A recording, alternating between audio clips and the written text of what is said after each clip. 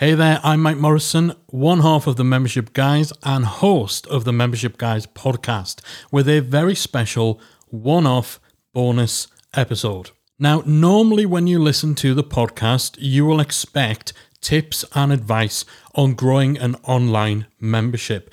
And that's what we deliver and have delivered for over 300 episodes. But that's not what we're talking about today. This is not your usual Membership Guys content. Today we're talking about mental health.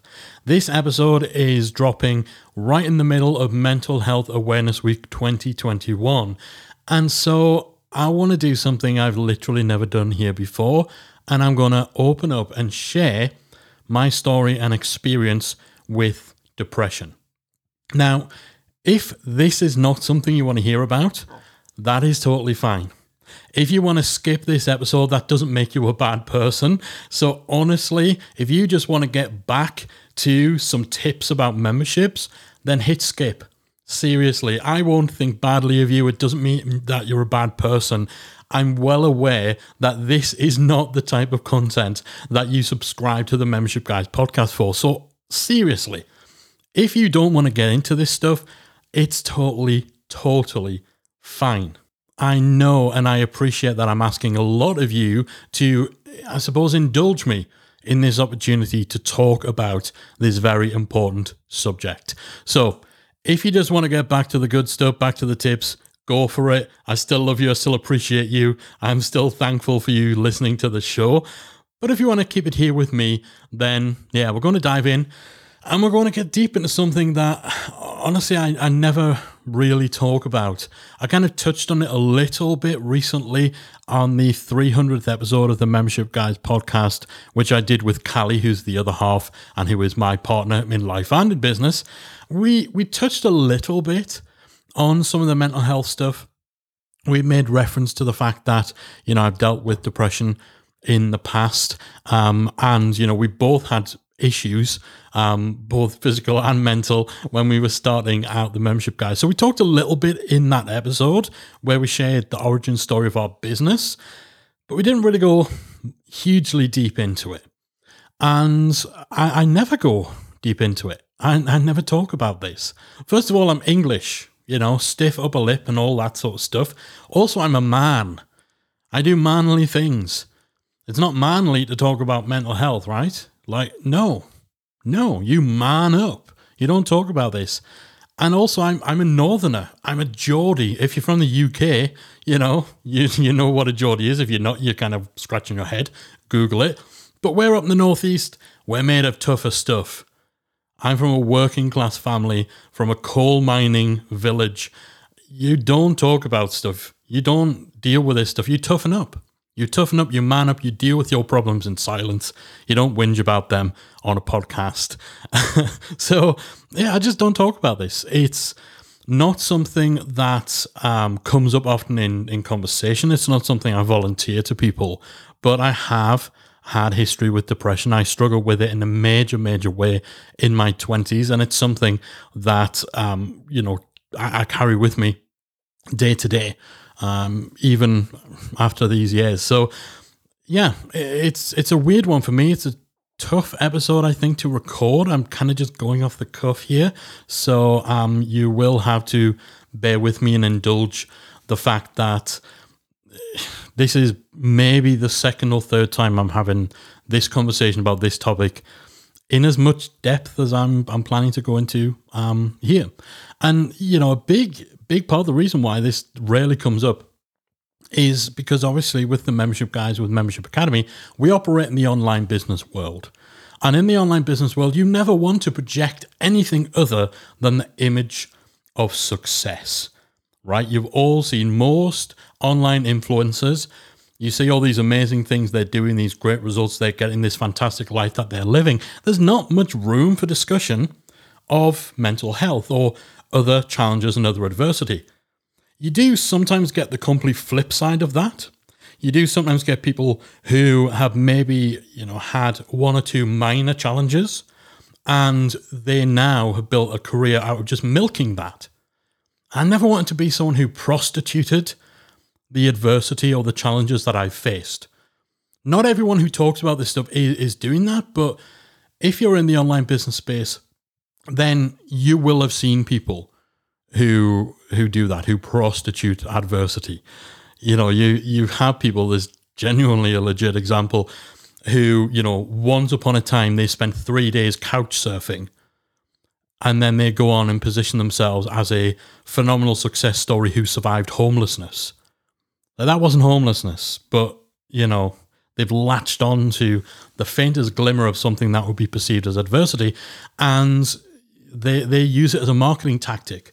And I think I've seen so much of this over the years that I kind of overcorrected, and I've just steered totally in the other direction of, okay, I'm just never going to talk about this stuff because I don't want to come across as one of those people who's kind of coming out and saying, oh, well, hey, I had a bit of a hard time of it once, and, now I'm amazing, so come and buy my stuff and you too can be amazing. Yeah, I never want to be one of those people. And as a result, I think that led to perhaps not allowing myself to open up about important subjects like mental health, and to not use my platform to improve awareness, improve just the level of conversation, the level of dialogue around this sort of stuff. But over the last few years, I've found myself having more of an itch to talk about these kind of things. There's one person in particular who I feel is to blame for this, and that's a guy by the name of Chris Brogan. Now, if you're in the online business world, you probably know Chris.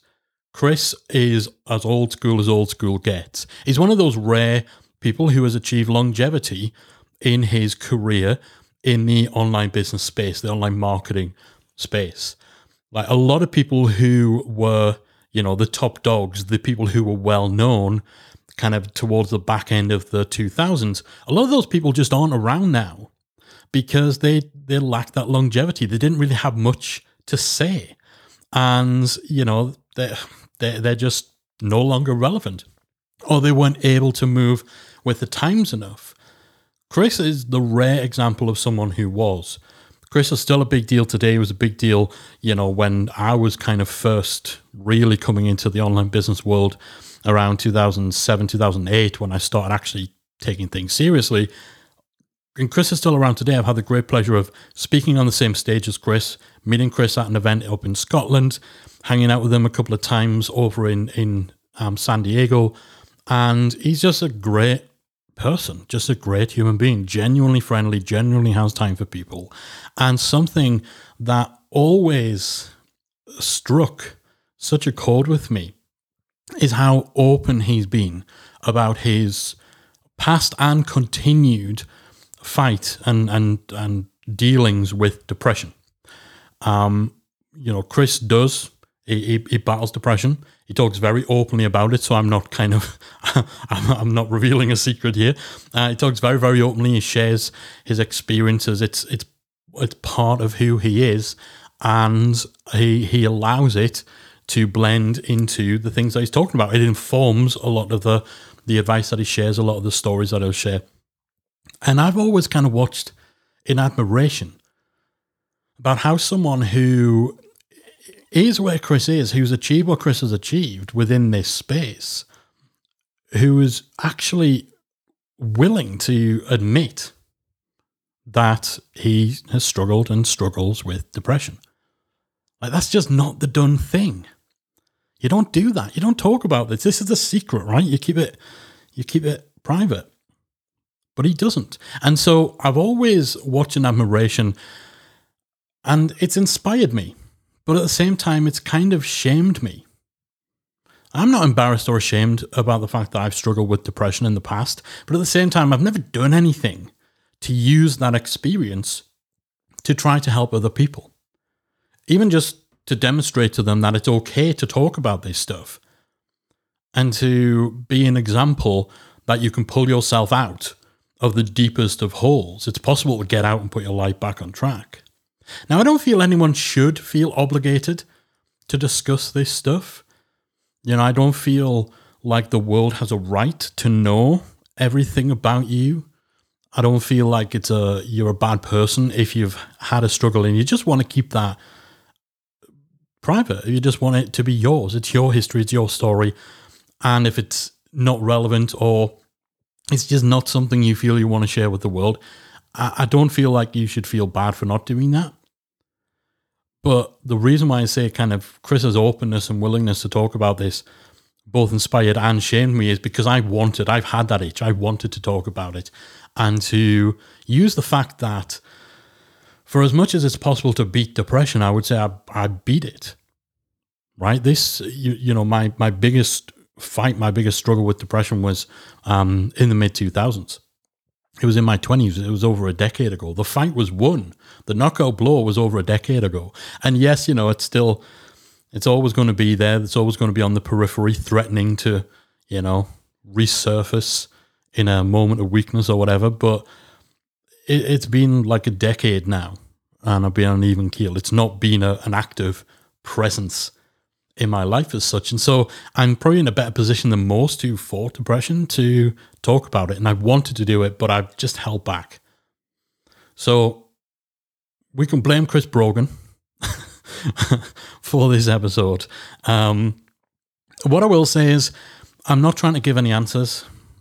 If you're looking for an answer, if you're dealing with depression, if you know people who've dealt with depression, this isn't, 10 top tips of fighting depression when running your membership to follow the usual episode format. This isn't that.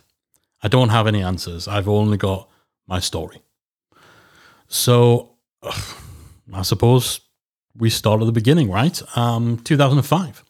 I just turned 22 and was blindsided by depression almost overnight.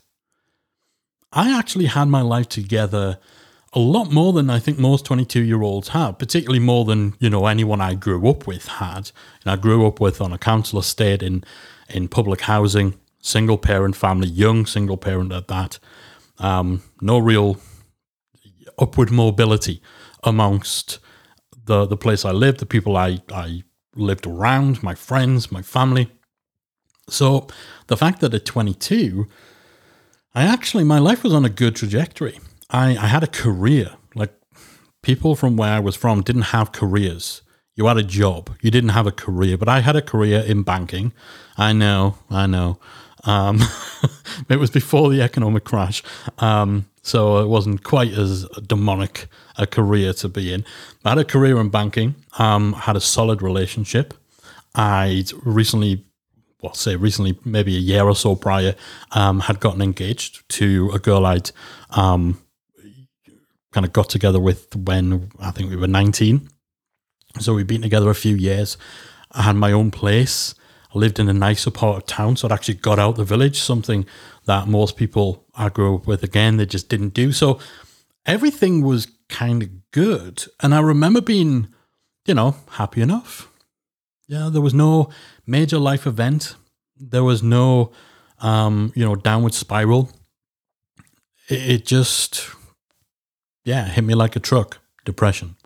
One day in July, the alarm went off to wake me up in the morning as usual. But on this morning, something was different.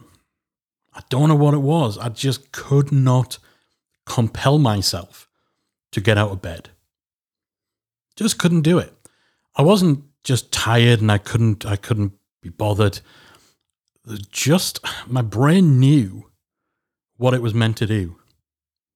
That was what I did in the morning. The alarm went, I got up, I got dressed, got showered, got sorted, or got showered then dressed, and then walked to work because we lived within walking distance of work. But on this day, I just couldn't. I couldn't explain why I couldn't, but I just couldn't. It wasn't a case of, oh no, don't make me go to that place. I enjoyed work. I liked the people I work with. I loved my team. Again, I had a good job, good pay, good level of responsibility. It was a great company to work for. The sun was shining. A lovely sunny day in July. There was no reason to expect it to be anything other than a great day, but I just couldn't do it. Couldn't get out of bed. Now, my partner and I, my partner at the time, we worked at the same company. and our house was in walking distance. We deliberately moved within walking distance from work. And so we walked in together, and today's walk would have been a nice walk, sun shining, 5 minute walk in, perfect. Eventually came time when we'd need to leave, and she'd kind of, I think pushed it as far as she could before she would have to go and run to work to get there on time. But I was still in bed, and she was getting really frustrated because I couldn't explain what was going on. I just had no answers for her. So she called in, the parent of a belligerent toddler. She called my manager, the person above me, said I can't come in. I'm complaining of stomach pains. Just made an excuse like you would to get your child out of school. And then she went off to work, and I stayed in bed pretty much all day. I couldn't really process why. I couldn't really process anything. My brain was just in this weird, impenetrable fog. So I just lay there, literally lay in bed. A couple of, slow trudges to the bathroom, and I think I maybe managed to force a slice of toast down to sustain myself. But then it was, slugging straight back to bed. And I just lay there. I wasn't sleeping. I was just lying there. Wasn't thinking about anything. Wasn't, wallowing. I was just lying there until my partner got home. At that point, she was able to get me to move to the couch where I just lay there still until it was time to go to bed. So that was a weird day. Again, this just, it's not like it crept up on me. The day before just been like any other day. So this was an odd day. It was a very weird day. But I figured, sleep it off, and then I'll be back to normal tomorrow. But that didn't happen. Next day, same thing. Day after, same thing. Then a week has passed. And I think it was around the 10-day mark, my partner she didn't reluctantly, I reluctantly allowed her to bundle me into a car. And she drove me to the doctor's. Clinical depression. I didn't know what it was. I didn't know there were different types of depression. Clinical depression is what they said. The chemicals in my brain had done something screwy, and that's what was going on. It wasn't, again, there's no reason for it. I wasn't sad. So they kind of figured, the doctor had said, there's no point in therapy because, there's nothing we need to kind of figure out. If you're feeling like this and you said there's no cause, there's no catalyst, and, there's nothing that's been going on in your life, then it's clinical, it's chemical. No point in therapy. So there's a prescription for Prozac. Get them down here and you'll be right as rain. Well, it took me a couple of weeks to realize that the drugs weren't working. In fact, I kept taking them the whole time. Doctor kept renewing that prescription every month. They never, from what I remember, had any effect on my mood. I do remember my partner ringing the doctor and outright asking, are you giving him a placebo? Because, why wouldn't it work? Right? People take this stuff illegally because of how well it works. Why aren't these things working? But I kept taking them anyway. Just keep taking them. That was the doctor's advice. Keep taking them, and they'll kick in. Maybe you don't realize they're having a better effect than not taking them. So I did. I kept taking them because I knew if I didn't, the doctor would refuse to write a sick note, so they'd refuse to sign me off. I'd lose my sick pay, and if I didn't return to work, I'd lose my job. So as well as being depressed, I'd be depressed and unemployed. So, what the hell? I kept popping those useless pills and forcing myself to go to my monthly appointments.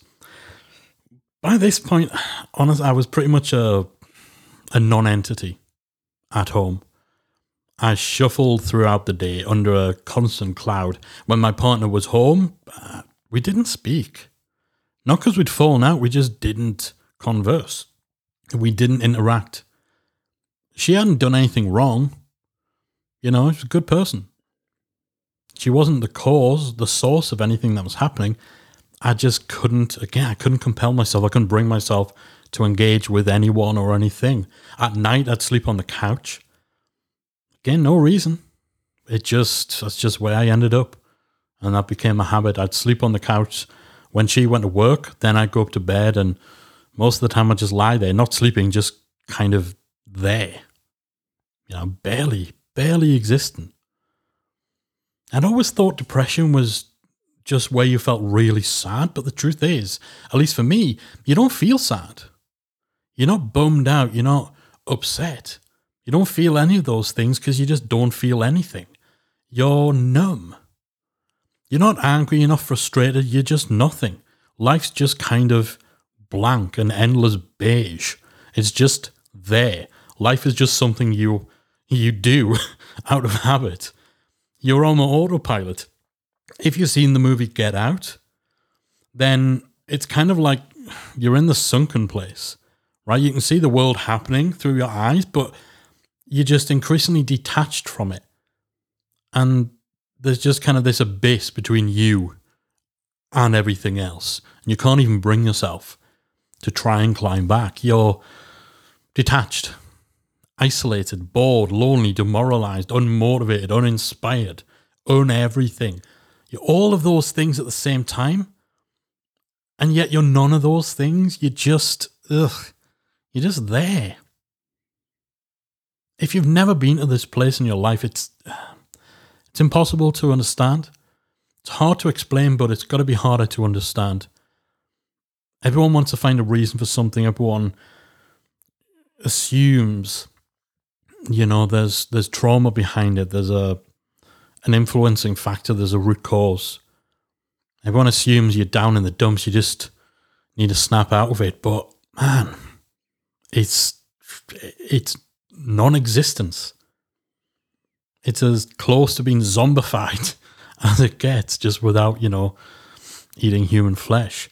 So yeah, it's impossible to understand. And honestly, nobody in my life could understand what was happening. I remember my father-in-law, well, he would then become my father-in-law later, my girlfriend's dad. He worked with young offenders. His job was helping young offenders reintegrate to society after coming out of either juvenile prison or whatever. And I think he kind of approached me and this situation in pretty much the same way. I was a young man. I had some troubles that needed straightening out. And so it's just a case of going through a process to help me be a human again, right? Help me reintegrate to society. I actually remember him bringing a book around, which I swear was called How Not to Be Depressed. Now, it probably wasn't called that. I can't imagine anyone was ever so tone deaf as to write a book called How Not to Be Depressed. But that title stuck in my head, so maybe it was. And if it wasn't, it was definitely along those lines. But it was kind of not a children's book, but definitely a young adult. There was illustrations, which apparently, I think he just kind of thought, read this and you'll be all right, son. It's like, okay. And yeah, for the rest of the family, I mean, everyone wanted to know what was wrong. That was the main thing. They just wanted to know what was wrong. Come on, son, you can tell me. The amount of times I heard that, you can tell me I'm your mum, I'm your dad, I'm your brother. You can tell me. Tell me what's wrong. And I couldn't tell them. There was nothing to tell. I couldn't describe the cloud that I was under. Some of it was because I just could not be bothered. I was just so disinterested in, again, even engaging, discussing it. And even if I was motivated to discuss it, I didn't know what it was. I couldn't, I'm 15, 16 years old now. I still can't properly describe that feeling, being in that place. And of course, because I couldn't tell them, that made it worse for them. Because they just want to know what would make me better. What would cheer me up. My mum, God bless her, she would come around armed with old photographs and funny stories from when I was younger, hoping that they'd bring a smile to my face. Hey, do you remember that time that we were in Blackpool and your brother drank that sugary smoothie and he was up at midnight and called your grandparents and told your nana to F off. That happened. I find that funny now, but I didn't find it funny when my mum was regaling this tale, hoping it would snap me out of it. I didn't mean to actually tell. That's not telling the story, but yeah, I just went into a little short memory lane there. But that's what it was like. My mum would come around, and every time she'd bring something that she hoped would remind me of, remember when you were happy? And, when it didn't bring a smile to my face, she stopped. She stopped bringing that stuff around, and after a while, she just stopped coming around altogether. It was, she just struggled to deal with it. And the truth is, I just didn't have a good explanation. I didn't have an explanation for anyone. While I could process the fact that people in my life were being emotionally affected and were getting frustrated by what was going on with me, I was just so devoid of any motivation to try to fix that for them. I think they thought I was withholding something, that I was keeping secret the real trauma that was making me like this, that I was bottling up some feelings, and fixing me was just a case of having the right conversation or finding some untapped source of happiness for me to cling on to. I don't resent them for that. I don't blame them for being frustrated that they couldn't help me. I get it. I really do. So this went on for months. I was just in this strange holding pattern. I was just here to let the minutes, days, weeks, and months tick away until the end. One day it'll all be over, and hey, who knows, maybe tomorrow my house will get hit by a meteor. And then we'll be done with all of this. Now, to put it straight, I didn't necessarily want to die. We're getting a little darker here. I didn't want to die when I say I'm just here essentially thinking, wouldn't it just be better for everyone if the world were just blinked out of existence? There would be less hassle. At least it would be over. I suppose that was kind of where I was, but I didn't want to die. I just didn't have a lot of interest in being around. So to me at the time, not being here wouldn't be the worst thing in the world. I wasn't suicidal. But honestly, it's kind of tough to say. The reason I wasn't suicidal is I just wasn't motivated enough to take my own life. I didn't have I just couldn't be bothered to be suicidal. That's such a weird sentence. Weird thing to say, but it's the only way to describe it. I lacked the motivation to take my own life. If there was a button I could have pressed on a remote control to make everything just stop without any fuss, just poof, I'm gone and nobody will ever remember that I was here, truthfully, I would have pushed it. But I wasn't suicidal. That might not make sense to some of you, but it's the only way that I can explain. Honestly, more than anything, it was just ambivalence and habit that kept me going. It's like when you've been binge watching a TV series. And the first few seasons were great, but then you get to the 4th season or the 5th season, and it's just meh. It's not good, it's not bad, it's just blah. It's boring, it's bland, it doesn't evoke any emotion. It's a slog to just make it through. You're just watching it because that's what you've been doing up till now. And you think about switching it off. You tell yourself you don't have to keep watching. You don't have to keep going. It would be easier if you just stopped watching.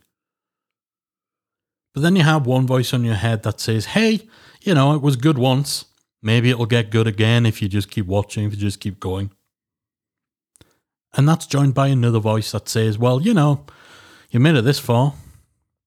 You might as well just keep going because what else are you going to do?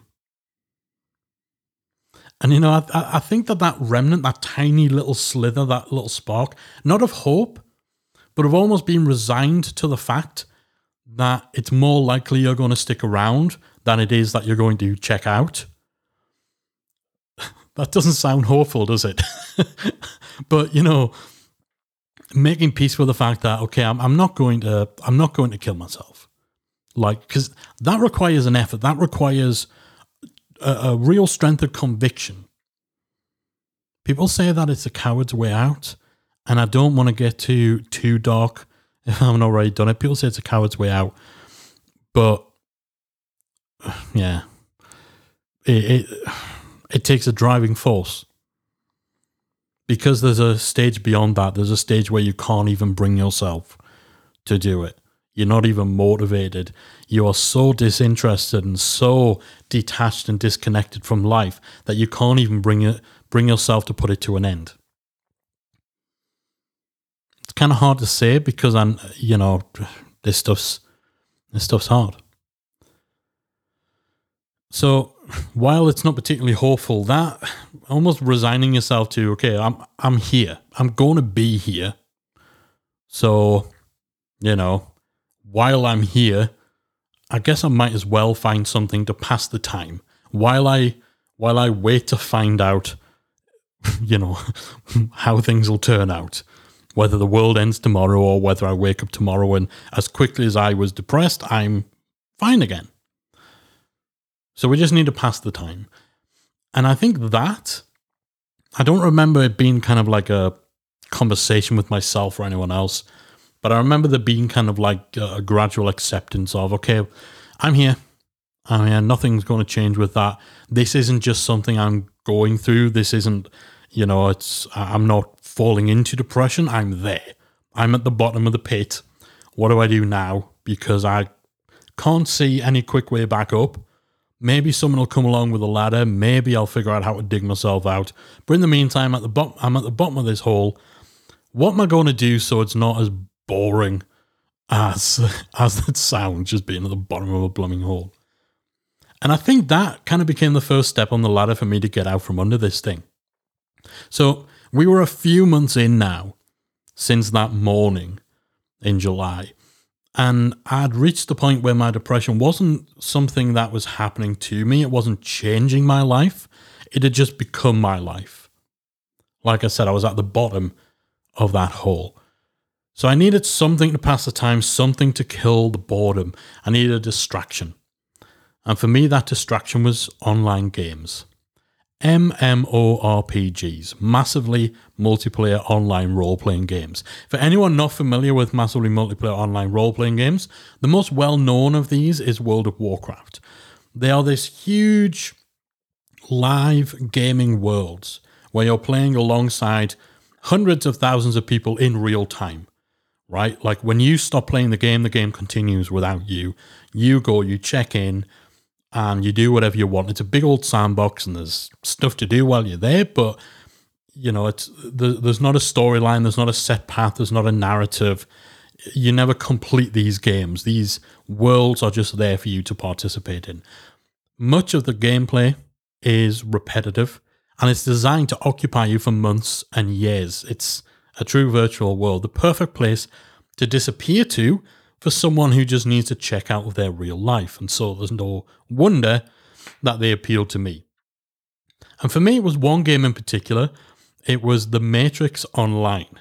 I've always been a huge fan of the Matrix movies, and following the trilogy of movies in the 2000s, they brought out an MMORPG set in the world of the Matrix, right? And so you would go in there and there'd be, agents like they are in the movies kind of running around killing people, and people would be doing kung fu and all that sort of stuff. It was the world of the Matrix. The characters were in there and you went in and you were either a machine or you were a whatever. I'll not get into it.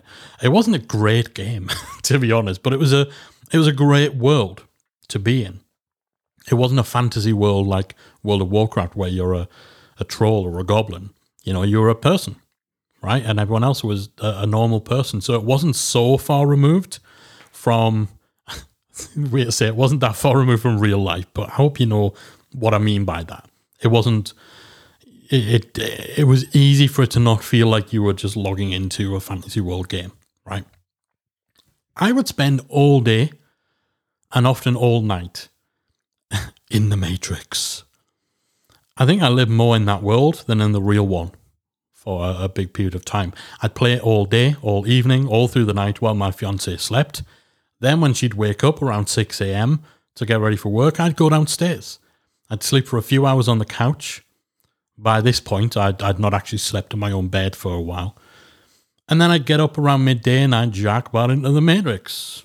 And that was what my life then became.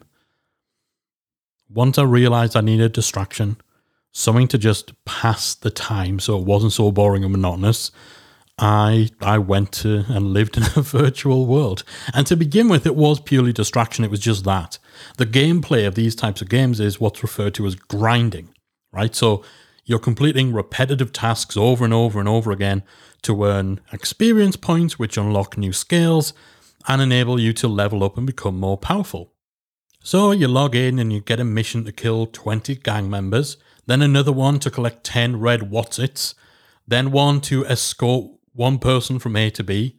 Then you kill 20 different gang members, collect 15 blue Wotsits, escort someone from B to C, and so on and so on and so on. Repetitive, grinding.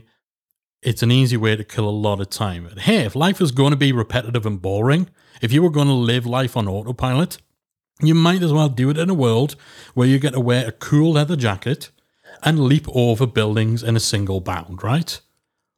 So it was pure distraction. But then I started actually making friends and connections in this virtual world. I started chatting to people. I started talking to normal people like a normal person. My character in this world wasn't depressed.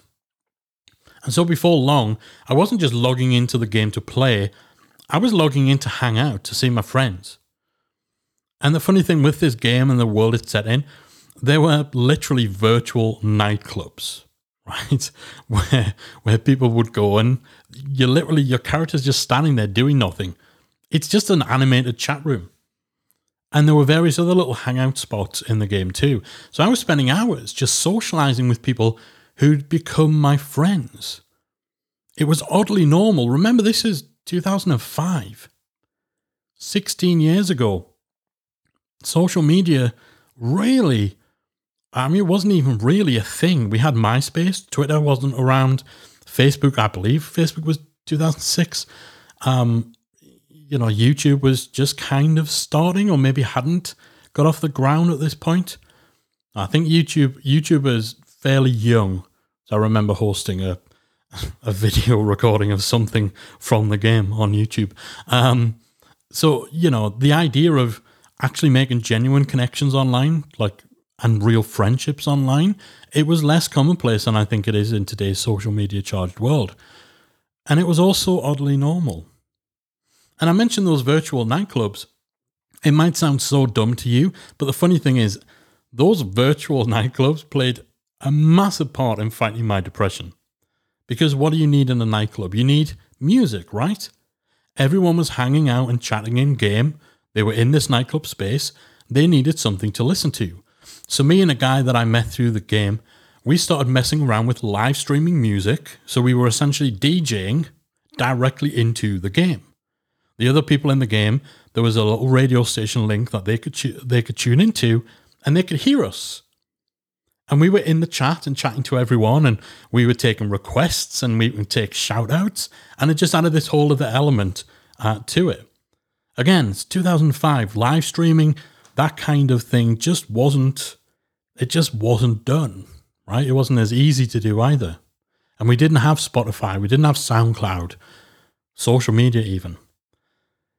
So this actually became quite a big thing. We'd organize club nights in the game regularly. We'd throw parties where we would be DJing, we'd be hanging out with everyone, requests, shout outs, we'd run contests and all that sort of stuff on air. And those one-off gigs, I just call them gigs, those one-off virtual gigs led to us actually starting our own internet radio station. And in a short space of time, a relatively short space of time, we had around 20 DJs on the roster. We were broadcasting this station online 24/7 with listeners up in the tens of thousands. It was nuts, actually. But it was great for me because it gave me purpose. It gave me focus. Don't get me wrong, back in the real world, I was still useless. But in my virtual world, we were running this station like a business, managing our roster of DJs, marketing it across the gaming industry, landing sponsors. We were speaking to real companies, gaming companies, heads of marketing to get them to sponsor the radio station. It all grew really quickly, and there really wasn't anything like it at the time. We got to the point where some of our DJs were actually going out into the real world to real world events.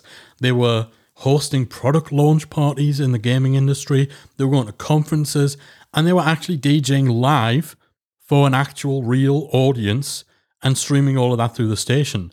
We had people going to music festivals, getting press passes, interviewing up-and-coming bands at the time like Paramore, Avenged Sevenfold, DragonForce. Some of you will know those names because, they were up-and-coming and then they came. They ended up quite big. It was so weird when I think back what we were doing. But it was pretty cool, it was pretty awesome for, nerdy stuff.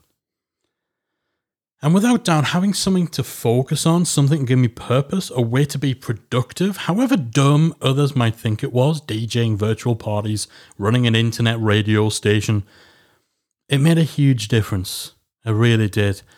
And I started coming out from under that cloud. I started to rebuild my confidence. Because again, I was being productive. And I started engaging in the real world again. Something else that this did was open me up to other interests. So the guy that I ran the station with was a guy from Greece called Satiris. He was a web developer by day, and he kind of took me under his wing. He taught me how to code properly, how to write programming language. I had a little bit of knowledge. I could throw up basic websites, GeoCities and the likes of that. And indeed, I'd had a number of websites that were making me money that I cobbled together. But I'd always had more of an interest in the sales and marketing side of things from kind of the late 90s. I never really dug into the technical side, but Satiris essentially helped me to do that. I figure it was because it meant he could share the load on the web development side for the station. But, this sparked something on me. It sent me down the rabbit hole of teaching myself how to design and build websites. Again, I had that basic knowledge, but I never really dove into the technical side. Satiris helped nurture that, and he sparked that interest that I then ran with. And I basically then taught myself, I gave myself an intensive crash course in web development over a 6-month period or so. Again, it helped pass the time. So I just threw myself into it. So now, again, I've got this distraction.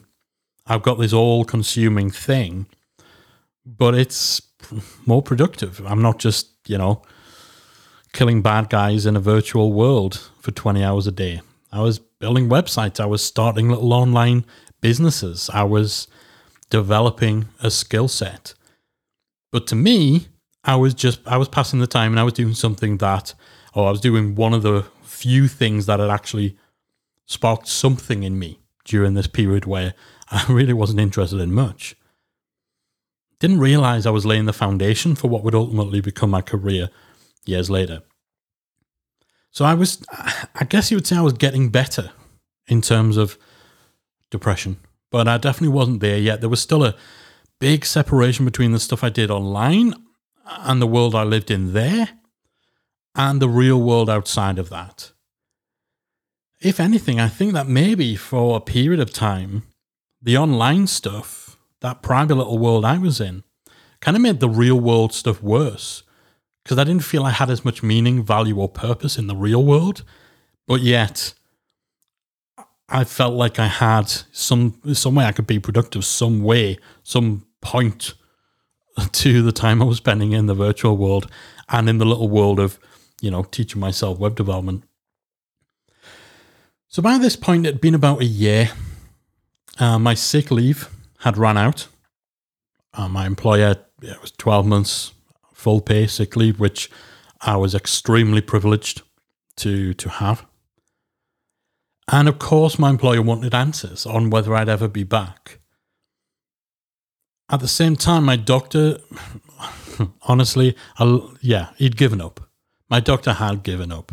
He'd accepted that the Prozac I'd been taking for a year hadn't worked. Finally believed me. And so he pretty much said to me, well, the medication isn't making any difference. Therapy won't help you. So just get yourself back to work and get on with your life. Essentially just saying, okay, I'll give you drugs. What more do you want? So, I was up against a wall.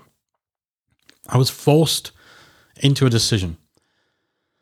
Go back to work and try to function like a normal, non-depressed person, or don't, and just slip deeper into this.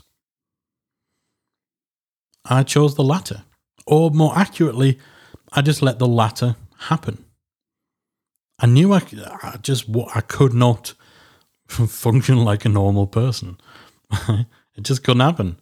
And I knew it couldn't happen because literally day to day I had the proof. It just wasn't there. But that slip deeper into a darker depression didn't happen. I don't know if it was just timing. I don't know how big a part was played by this second life that I had created for myself in the virtual world and the renewed focus that all brought. Don't know what it was, but something lifted me up and something enabled me to swim rather than sinking, which I just assumed was what was going to happen. A few weeks after my partner had told the company we worked for that I wouldn't be back. And by the way, I do have to say, even in 2005, when I feel there was less dialogue and more stigma around mental health, my employers were fantastic. They gave me space, they were patient, they were kind, they were understanding. They paid me for 12 months, which, ensured that I wasn't put into a place where I literally had too much pressure to even be able to deal with what I was dealing with, because that might be a very, very different story if I had that weighing on me too. So I feel I was extremely lucky with my employer and how they approached it and all of that. And yeah, I know not everyone has that privilege. So anyway, a few weeks after my partner told the company I wouldn't be back, I found myself having the itch to do something. I hadn't really had that in a while, but I had that itch to take action, take control of my life. I didn't know what it was that I wanted. I didn't know what spurred it on, but I just didn't feel as detached, as ambivalent. I felt a little bit of drive to change things. Now, don't get me wrong, I wasn't back to normal. Far, far from it. But I was definitely showing signs of life again. And then suddenly, all those signs of life, all those things came back at once. Like all of it. Pretty much overnight. Excitement, optimism, focus, positivity. It flooded in. And it was kind of disturbing. It was like a dam had broken and everything that had been missing from me on the inside just came flooding in. A flood is the only way I can describe it. Honestly, that was almost as worrying as that first slump into depression. Because I kind of felt like I was bordering on delirium. Someone who could barely drag his ass off the couch one day is suddenly bouncing around and making huge decisions and life plans the next day. And I kind of flip-flopped. I moved in and out of both states for a few weeks. Genuinely, people were worried that I was actually bipolar and that it had just been triggered, right? But it evened out. It evened out into some semblance of normality. And before I knew it, my life was moving forward again. It was imperfect. It was still kind of fractious. It was still kind of fragile. I was still not all the way back. But I was back enough. Now, while my life was moving, and now, felt like it was starting to get some direction again, it's not to say it was moving in the right direction. I mean, these big life decisions I was making, one of them, the first one, I decided I was going to be a wedding photographer. I had zero photography skills, zero photography experience. I just decided that was going to be my new career path. So when I say it was a weird delirium, that's what I mean. I'm going to be a wedding photographer. Like, of course you're not, dude. Well, then I decided I was going to go back to university. I actually dropped out of university first time round when I was younger. It didn't hook me. I wanted to be out there. I wanted to be actually doing something, not just reading books. But I'd always kind of had that thing of like, yeah, what if? And so I decided, okay, I'm going to go back to university. And yeah, I did that. For some bizarre reason, I chose to study criminology and forensic science. Honestly, I have no idea why. It just sounded interesting. And I think, again, I was in this mode of, I need distraction. I need something interesting, something different, something that's going to challenge me, something that's going to keep my head in the game where I'm not going to feel I can coast. Because if I coast, I'll slip. And if I slip, I'm back in depression. And if I'm back there, I might not get back. So I've got no idea why I went back to do a degree in criminology and forensic science. But at least I was doing something. I was getting dressed in the morning. I was leaving the house. I was in the real world. We moved in with my partner's parents for a while, which, while being a step back, also kind of felt like the next phase of easing myself back into the world. It was a way of keeping the stabilizers on while I tried to remember how to function like a regular human again. Oh, and my partner and I, we got married too. In retrospect, that was a terrible decision, made at the worst possible time, and one that we both since admitted to each other that we regretted almost instantly, as in we were both reading wedding vows thinking, why are we doing this? But yeah, that's a whole other thing. And more time passed, and increasingly, it felt like my experience with depression was behind me. In truth, it's more like it was on my shoulders, always kind of threatening to take control again. Sounds maybe over dramatic, but yeah, I was still very raw for a good few years after kind of coming out from the main fog of it all. After a year or so of living at the in-laws, we moved back into our own place again. I'd continued learning web development as a hobby, which then became a side gig, which then became so big and such a big part of my life that I had to decide whether to continue at university or whether to go freelance full time. I chose the latter, and that was the real start of the next chapter of my life. It was only a year or two later that myself and my wife at the time separated. Through all of this, we'd just become completely different people, and we just didn't belong together.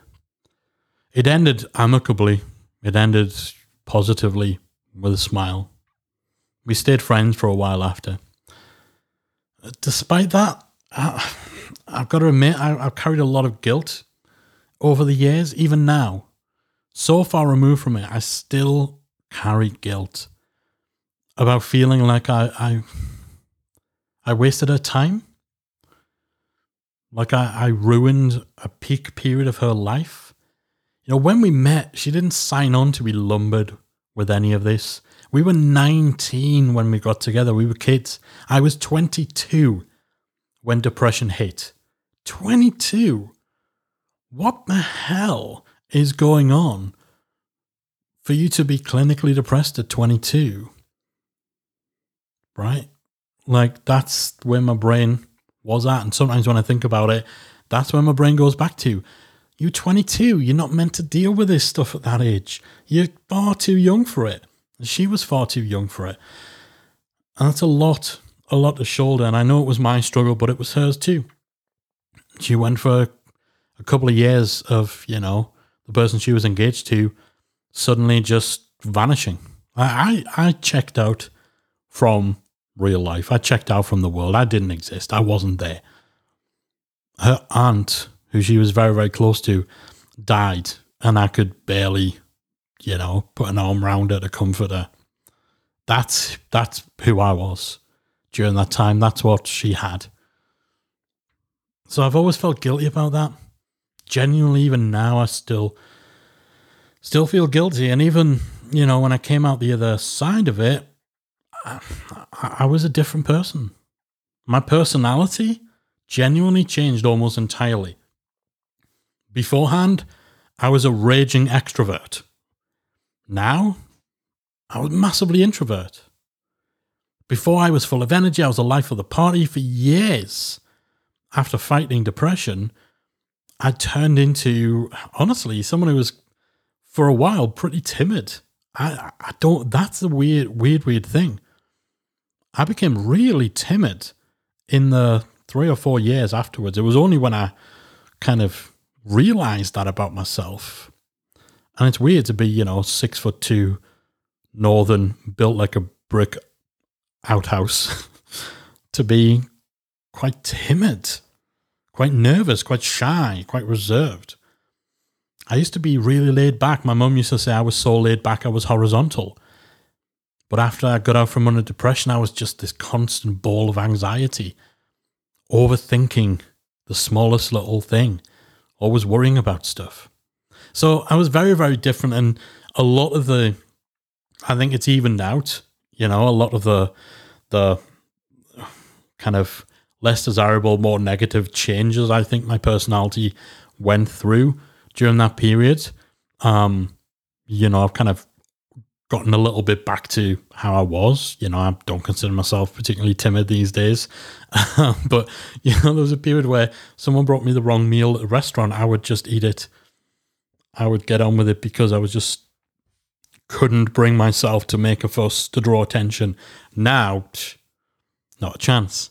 But yeah, it's weird how stuff like that happens. So I don't know. Anyway, I felt, and I still do feel, rightly or wrongly, that I kind of stole her youth from her. That sounds really reductive and almost, I don't want to suggest that she didn't have agency, but she was a good person. She wasn't going to walk away from me when I was going through that stuff. She had the strength to stick with me. But sometimes I wish she hadn't. Kind of for her sake. She could have found someone better. She should have found someone better without the baggage. Her wedding should have been special, not something that's tinged with regret. Like, I burned her 20s. And I'm clear-minded and I'm logical enough to know that a lot of this is nonsense. But I do still feel I'll always carry a bit of guilt, rightly or wrongly. I never beat depression. I'm not depressed now. I've not suffered from depression for a very long time, but it is always on the periphery. I always have to be mindful. I have to live my life and make decisions with an awareness and an appreciation for what I went through, because it's still there, lurking, waiting to be let in. Again, that sounds dramatic, but it is true. I spoke on episode 300 of this podcast. Me and Callie did a special episode where we talked about the formative years of our business, which coincided with the formative years of our personal relationship too. And I spoke in that episode about a period of time where we were burning ourselves out. We were running ourselves into the ground, working crazy hours, dealing with insane clients, demanding deadlines. That whole period was an all-you-can-eat buffet for my little depressive devil on my back.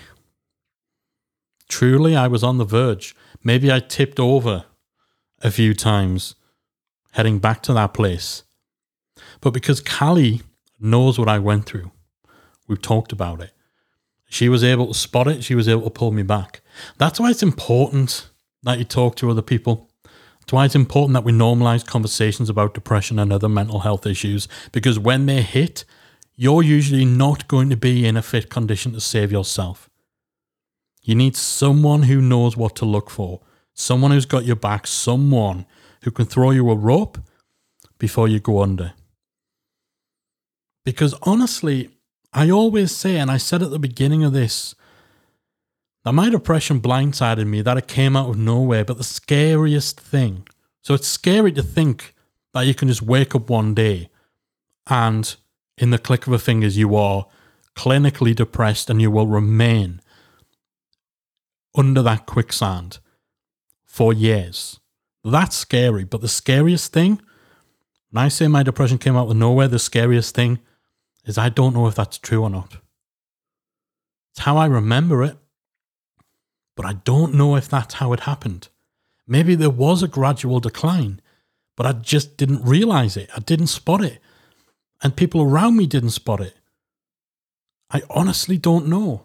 I don't know if they were glaring warning signs for weeks, for months, but no one knew what they meant. Least of all me. That to me is scarier. That to me is scarier than the thought that it can just take you in an instant. Because when something like that hits you out of nowhere, you can at least tell yourself years later, there's nothing that could have been done. No one could have changed anything. But what's scarier and more troubling is maybe there was something. Maybe someone could have pulled me back from the brink. Maybe I wouldn't have lost 2 years. And don't get me wrong, for as hard as that was and for as much as it, affects your life going forward, I wouldn't change it because it's a part of my story. It's how I am where I am. And as I kind of said, I basically forged a new career out of the ashes of, all the other things I kind of burned down. So there'd be no membership guys if I'd, wasn't in a depressive slump on the couch for 2 years. But maybe it could have stopped. Maybe it could have been prevented. Maybe, my ex-wife might have had a happier period in her 20s. Maybe I wouldn't carry the guilt. So that to me is scarier. That to me is scarier. The fact that they might have been alarm bells ringing for a month, but just nobody heard them because they didn't know what they meant. So you've got to talk about this stuff. If you've dealt with depression before, you've got to talk to people about your journey, your story. And if you haven't dealt with depression, you've got to educate yourself. You've got to listen. You've got to be accepting of and open to these conversations. You've got to not skip this podcast episode when it came up in the feed. I know I said at the beginning for the people who skipped it, then it's okay, but it's their prerogative, and I'm well aware that it's a luxury being able to put this episode out to an audience who did not come into this relationship with me under the agreement that they'll listen to me talking about mental health. But hey, they've skipped to the next episode. You're still here. So when I say you need to have these conversations, you need to have these conversations. You need to listen to people like me. You need to listen to people in your life who dealt with depression. You need to understand what it feels like. You need to understand you can't fix it. You need to understand that doesn't mean you've failed. You need to not demonize or stigmatize mental health challenges. Got to talk about this stuff. So these days, life for me is very, very different. I've deliberately changed things in my life and almost designed my life, my environment to be free from stress, free from drama, free from triggers. We have this kind of silly philosophy in our business about living what we call the snug life. Not just because it sounds like so cheesy and nerdy. It is. It's nerdy, it's tongue-in-cheek, but in truth, this idea of living the snug life, it's really at the heart of what keeps us on an even keel from a mental health perspective, from a physical health perspective. And this snug life, it's something we generally want to help other people achieve because we know what happens when you are ground down. So this idea about designing a life that's free from stress, where you're not constantly grinding, you're not hustling 24/7, you're not working yourself to the bone. A life and a business where you enjoy what you do and you enjoy the fruits of those labors, where you're at ease, you're comfortable. You can take a whole week off to play video games if that's what makes your tail wag. You're happy, you're at ease, you're chilled out. You're living that snug life, baby. And this mindset, this approach to life, it's not one that we've only just embraced since our business has achieved the success that we're blessed with now. I really want to emphasize that.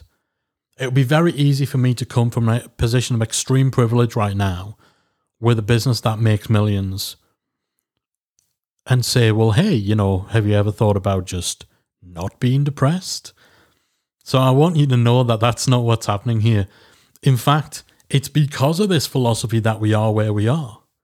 When we were still freelancing, when we were running our nice little agency, and we were burning out. We had crazy amount of stress, crazy amount of pressure, nightmare clients, demanding deadlines. We just hit this point where we'd had enough, where we knew that we were risking our mental and our physical health being in that constant hustle mode, constantly grinding. And so we just had that conversation. If certain types of projects are burning us out, how about we just not take those type of projects on? If certain types of people, certain types of clients were causing us stress, how about we just start turning those types of people away and we only work with people who aren't a total pain in the butt? So we flipped it. We took control of our own business. We decided what rules we wanted to play by, and we started owning that. We started playing by our own rules, and that totally changed things for us. We started enjoying what we do more, working on more fulfilling projects, having the freedom and the flexibility to work when we want on whatever we wanted. And that gave us space to start the Membership Guys, which then led to Membership Academy, which takes us to where we are today. So you can do all this. You can create a life where you're snug. You can create that snug life at any point. You just have to be mindful of the things that can damage your well-being, damage your mental health, make you unproductive, make you hate what you do. So day-to-day life for me now is pretty calm. I'm rarely stressed. I'm rarely bored. I'm rarely unfulfilled. I'm rarely unhappy. I've got good people around me. In Cali, I have a fantastic partner in crime. We built a life and a business we enjoy that lets us live in a way that safeguards both of our well-being. That's it. It's all about that snug life. But such a big part of that is coming to terms with discussing and understanding my journey with depression. Even though it's not reared its head in a big way for the best part of a decade, it doesn't mean I can take anything for granted. I'm always mindful. I'm always aware, and I work hard on being self-aware enough to make adjustments if I start to wobble. And again, a huge part of that is the fact I've been able to openly and honestly discuss it with Callie. I've not done that with many people other than her. Well, until now, where I'm now having that conversation with thousands of people. Kind of going from 0 to 60. You guys literally listening to this, other than Callie, and other than my fiance from the time, ex-wife, who was there, and even then, she just got kind of the first 2 acts of the story. Genuinely, I'm thinking now, nobody else has had this conversation in this, certainly not in this amount of detail, and this amount of depth. So, yeah, going from 0 to 60. Now I'm suddenly becoming quite nervous and quite anxious about hitting publish on this. But I will do, because I think having these conversations, being matter of fact about it and not pulling punches, which I hope has come across. I know I've covered some stuff that maybe goes further than most people would feel comfortable in discussing it with. But I think not being worried about people will think, or will this hold me back in my career and make people think less of me? Or, are people suddenly going to think I'm going to snap at any minute, or that I'm always sad or whatever? I think these conversations, this openness, this normalization of talking about mental health is important, and a big part of why I've had this itch, and why I said, people like Chris Brogan and his openness inspired but also shamed me, is because I recognize the position of privilege that I have. I recognize that I can talk about this stuff without fear of someone kind of thinking, oh, well, we don't want to work with him. Well, actually, my business is far enough on that if one person listens to this, thinks I'm not going to join Membership Academy because I don't want to be around someone who's dealt with depression, do you know how little I care about that? Like, okay, I don't want you as a member. And I'm privileged to be in a place where I can welcome that. I will welcome anyone listening to this who was turned off doing business with me, I will welcome that, because you've made my life better by helping me avoid an idiot. I nearly swore. But I know you guys who listen to the episode, and honestly, if you got to this point an hour or so in, you're not that kind of person.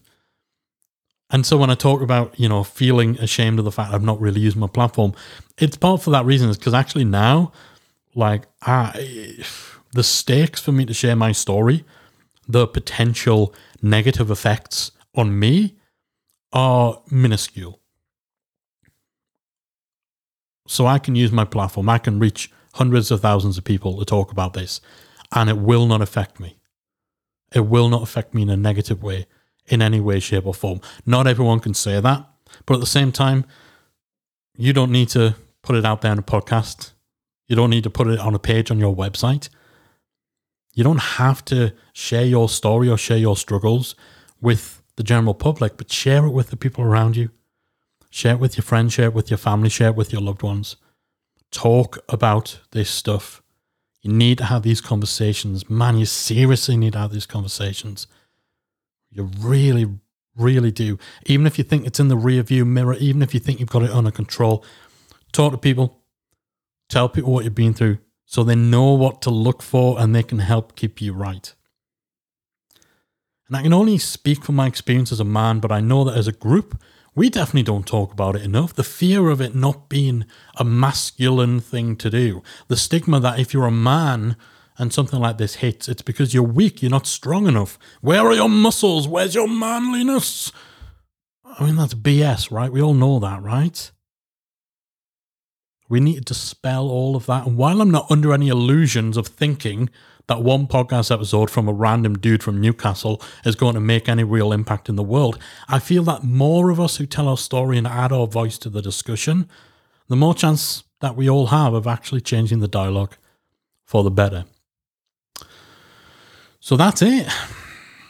That's my journey with depression. I don't feel I've struggled as much as some people have, but it's not competition.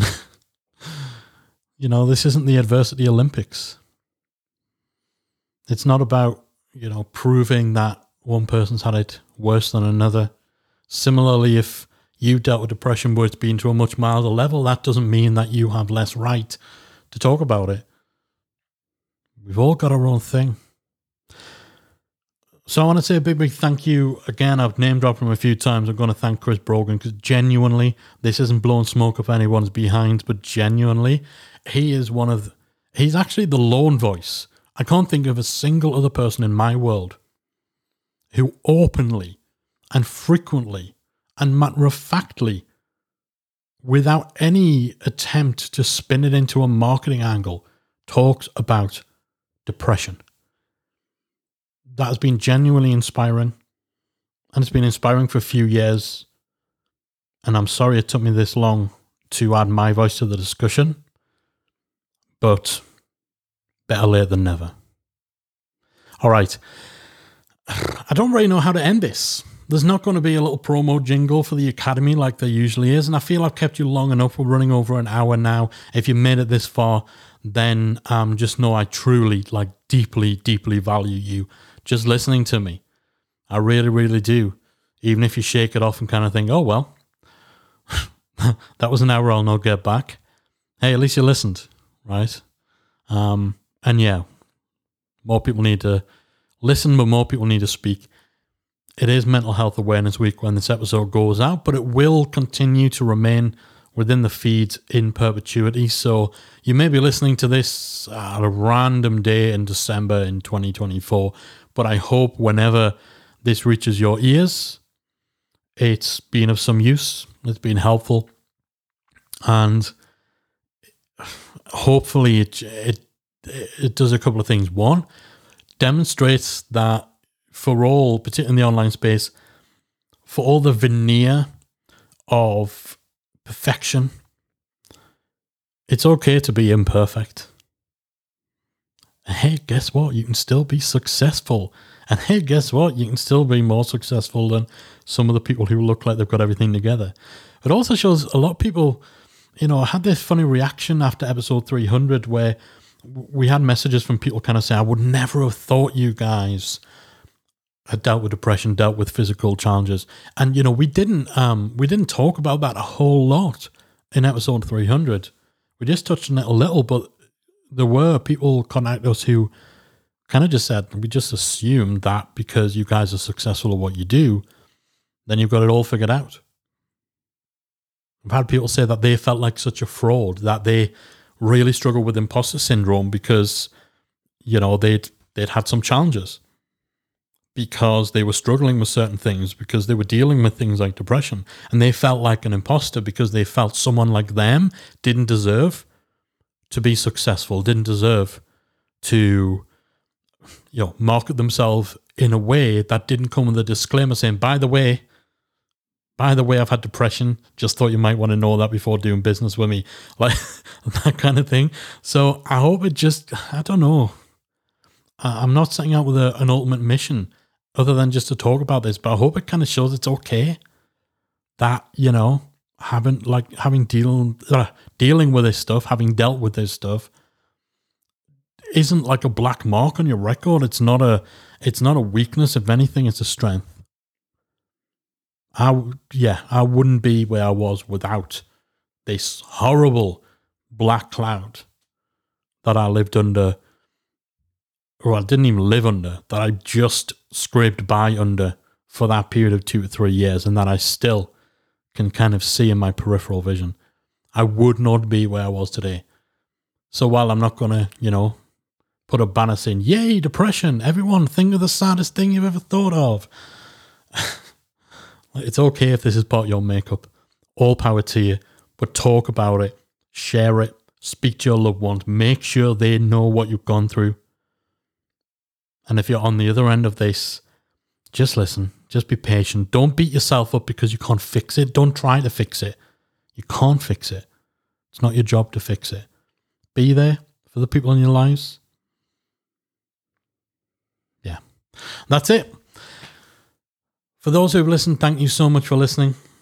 For those whose fight with, whether it's depression, whether it's other mental health challenges, for those whose fight is more recent, those whose fight is happening right now, I know I can't say any magic words that will make everything okay for you, but stay strong. Cling on to whatever the hell it is you need to cling on to. Just hang on. There's always a way back. Thank you so much for listening. Thank you for indulging me. Hopefully I've not bummed you out too much. Hopefully you're taking something of value from this, and hopefully this encourages, even to hell with it, even just one person has a conversation after listening to this episode, then I'm happy. So that is it from me. We will be back to regular scheduled programming. It's weird throwing this bonus episode out there because it's such a shift in tone. But we will be back to normal next week and beyond with your usual weekly dose of proven practical tips and advice on growing your membership. Thank you once again. I'll see you all soon.